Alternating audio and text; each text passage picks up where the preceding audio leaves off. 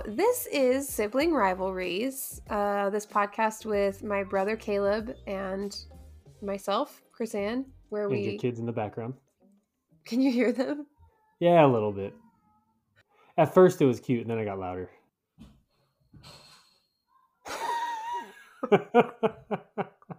Okay. So, we are trying something new, and we are calling them family conflicts. So the idea is that we'll do these short episodes in between our usual stuff that we post, and we'll just talk about like things that Christians are arguing about right now on Twitter or, I don't know, wherever we can find them. Yeah. Or if you guys have, you read a headline or something interesting, send us an email at sibrivalries@gmail.com or hit us up on Instagram or Twitter. And yeah, we'll just talk about it.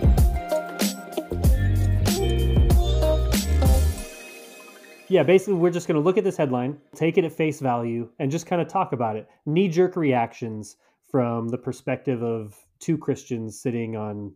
Of a heretic and an evangelical.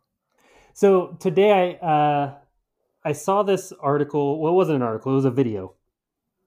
And probably people know about it. This guy, Brandon Robertson, I guess he's like a reverend church leader somewhere. I don't know where. I tried to not do a whole lot of research because the idea of this is knee-jerk reaction. So I saw it and was like, oh, we should talk about it. Nice. But there was a video on YouTube where he was saying that Jesus may have been a racist.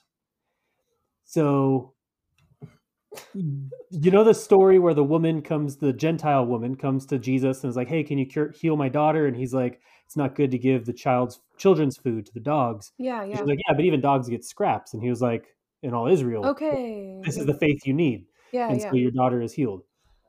So he takes that, and apparently this is also a guy, Miguel de la Torre. It's a Spanish name, and I butchered it. Miguel de la Torre. Yeah, there you go. You've killed my father. Prepare to die. I found a tweet by Brandon Robertson who links to an article where he talks basically about the same thing. But the idea, the exegesis that Robertson gave was that when Jesus says it's not good to give the children's food to the dogs, he says that he's calling her a dog and that it was a racial slur, and that she says, yeah, but even the dogs get scraps, and Jesus is confronted by his own racial biases and repents of that and then heals her daughter. So he's claiming that that the racist part was that Jesus refused to help this woman and called her a dog, and then her basically talking to him changed his mind and made him repent. That was my understanding. Okay. So I guess I don't know. I don't really have my thought is, I guess I just have questions. Do we know that calling someone a dog was a racial slur? I mean, that passage is troubling when you read it, as a woman, I guess. I don't know, but I just I don't know. I don't see why it would be obvious that he was being racist. Yeah. Any more than he was being sexist, I guess. And I don't know. It doesn't seem obvious to me. But even then, I don't think it's sexism, because one, he doesn't call her a dog. He says it's not good to give the children's food to the dogs, and he's saying, I'm a Jew. I came for the Jews. You're a Gentile. I'm here to reach the Jews. And then she shows faith, and then let's actually find the passage and see what he actually said. So Matthew 15. This woman, so Jesus went out from there and departed to the region of Tyre and Sidon, and behold, a woman of Canaan came from that region and cried out to him, saying, have mercy on me, O Lord, Son of David, my daughter is severely demon-possessed. But he answered her not a word. And his disciples came and urged him, saying, send her away, for she cries out after us.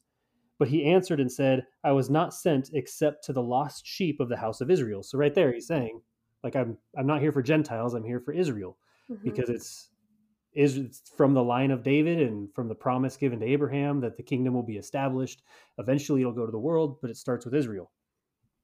Then she came and worshipped him, saying, Lord, help me. But he answered and said, it is not good to take the children's bread and throw it to the little dogs. So again, he's not saying you're a dog, but just, I think he's using that, when I read it, I think Mm-hmm. he's using that image to say, like, I'm here to give food to the kids. It's not going to the dogs. Like, it's not for the Gentiles, it's for Israel. And she says, yes, Lord, even little dogs eat the crumbs which fall from their master's table. And he said, oh, woman, great is your faith. Let it be as you desire. Hmm. So I don't see any racial bias. I don't see a sexual bias. First of all, the racial bias is like, if there was a racial bias, it wasn't a racial bias the way we have today, because she probably looked just like everyone else who was there. Um, Yeah. I mean, it's I it's could just the see. thing that troubles me is to say that Jesus had a racial bias, that he was kind of racist, and that he had to repent of it. Um, because that, to me, it's a big red flag, because it's that idea, like, Jesus sinned. Jesus was fallen just like everyone Yeah. else. And And see, one of the and that cornerstones is he was doesn't, without sin. well, I don't know. That doesn't bother me as much because I think, it doesn't offend my sensibilities that Jesus could have made mistakes. I think that's very human and could have even repented. I don't think that being racist is a sin in the way of like I think if you're just raised to see people a different way and you don't know any better, I don't think that you're like morally wrong or something. I think once you learn better, you do better, and so I don't think that that would even be, I don't know, that wouldn't bother me so much.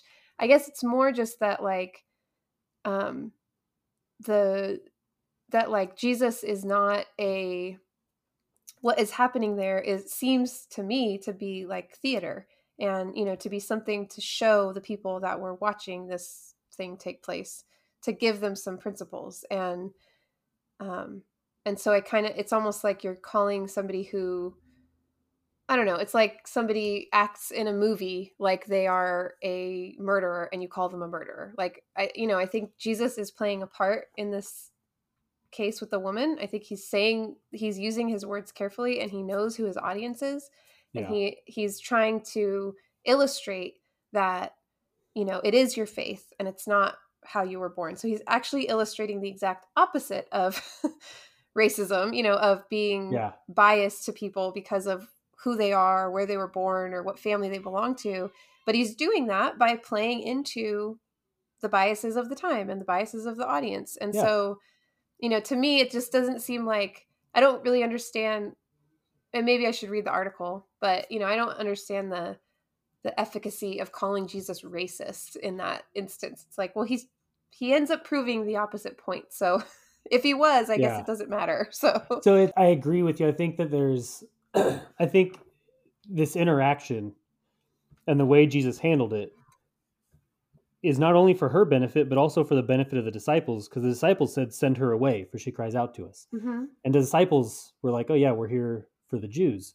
But then she shows this faith, which shows, because Jesus does what she wants and Yeah, heals her rewards daughter, it. Yeah. it shows you're not one of the dogs, you're one of the children. Yeah. Like, because of your faith, you are one of the children. Mm-hmm. And now the disciples also see Jesus just said it's not good to give the little children's food to the dogs, but I'm going to do this for you because of your faith. So now Yeah. the disciples, it kind of starts to open them up to, and that's also very knee jerk exegesis, because I just kind of thought of that. Well, sure, but Um, I mean, don't you think that's so much more powerful though? Like yeah, for the disciples, that probably would be what their reaction would be, right? Like they would say something like that to, we know that like relations between like Samaritans and Jews and like it was really right. rough and they were very insulting. And so like probably they would have said like, no, like F you, go away, and so Jesus is Well, they did. coming, right. And Jesus is showing them like, look guys, I'm on your side. And then he flips that whole us versus them thing on its head like he always does and says, I'm on her side too, and Yeah. but he does it in a way that keeps them, like you said, it's like this is how they would respond. And so it's keeping them in on this. And I think one of the reasons I saw it being so contentious and I thought we should talk about it was that idea that Jesus repented, because he didn't expound on that. He just said Jesus repented of his racial biases. And so it kind of gives the image that Jesus had sin, but then we have to change the apostles' teaching in the New Testament where it says he who's without sin. And everywhere that it mentions that, now we have to address that. So for me, my knee-jerk reaction wouldn't be, this guy's a heretic, no one should listen to him, he shouldn't be leading a church. Like on this teaching alone, I don't think I could say that. But to me, it is a huge red flag, because I think it is, if he is saying that Jesus had sin, then I really want to know what he says about the rest of the New Testament. And I think it's a very, what's the word I'm looking for, irresponsible exegesis of the passage. So for me, if I went into a church on a Sunday morning and the preacher gave this message, I would have some reservations, and it would be a big red flag for me. Sure. But I wouldn't be so quick just based on this to say like you're a heretic and you're not in the kingdom, or you're not a Christian or anything like that. Well, and I think in an effort to seek like, unity, even though you don't have to agree with his exegesis, the value, I think the potential, again, without having read this article or gone to this guy's website or whatever. Hearing only my totally unbiased opinion. Yeah, but I could see real value to the body of Christ in that if he's saying, look, even Jesus, like repented without shame, like that, because I think a lot of times when we, that idea of like sin or being wrong is so loaded that it's like the worst thing in the world to have sin or to be wrong.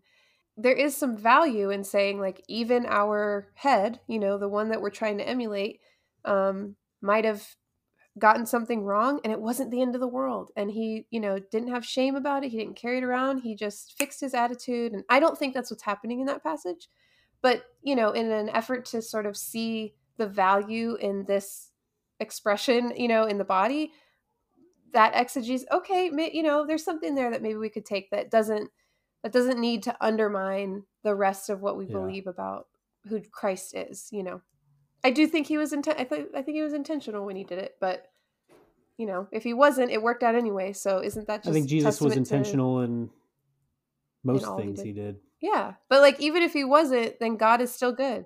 A good example of Jesus being intentional when he walks on the water in, is it Matthew or Mark? I think it's in Matthew. He says he meant to pass by them. So I always get this image of like Jesus sending the disciples away while he like disperses the crowd. And then in his head, he's like, bro, I'm going to walk on the water and they're going to freak out. It's going to be hilarious. Anyway, just an example of him being intentional. Yes, he is quite intentional. Well, there you have it. That was our knee-jerk reaction to a controversial headline. A family conflict. And I think maybe responses to it. I think we can like read the articles or something next time. Maybe we should do that. Yeah. Well, I mean, I did watch the video. Oh, okay. You had more than I did. And I gave you the synopsis. Maybe next time we share the article or the video with each other so we both can watch it. Yeah. Maybe it just depends on what it is too. Maybe we try next time. Yeah. I don't know. I think we could post this. We can post it. Okay. All right. That's fine. All right. So let us know if there's anything interesting you see as you're scrolling through as you're doom scrolling, then go ahead and shoot it our way. Our email is sibrivalries@gmail.com. Tell people our Twitter. Our Twitter handle is... our Twitter, do people still call it a handle, Caleb? I think we're old. Username? Twitter handle? No, that works. Twitter handle. Okay, our Twitter handle is Sib Rivalries, plural. And yeah, if you shoot us a message or just tag us in something, then we'll check it out and give you another one of these little gems. Or Instagram or whatever or Instagram, whatever you're on. And if you find any entertainment, like and subscribe. It helps other people find us too. And look out for our next episode coming out next Tuesday on the Old Testament commandments. All right, we'll talk to you next week. Yeah, peace.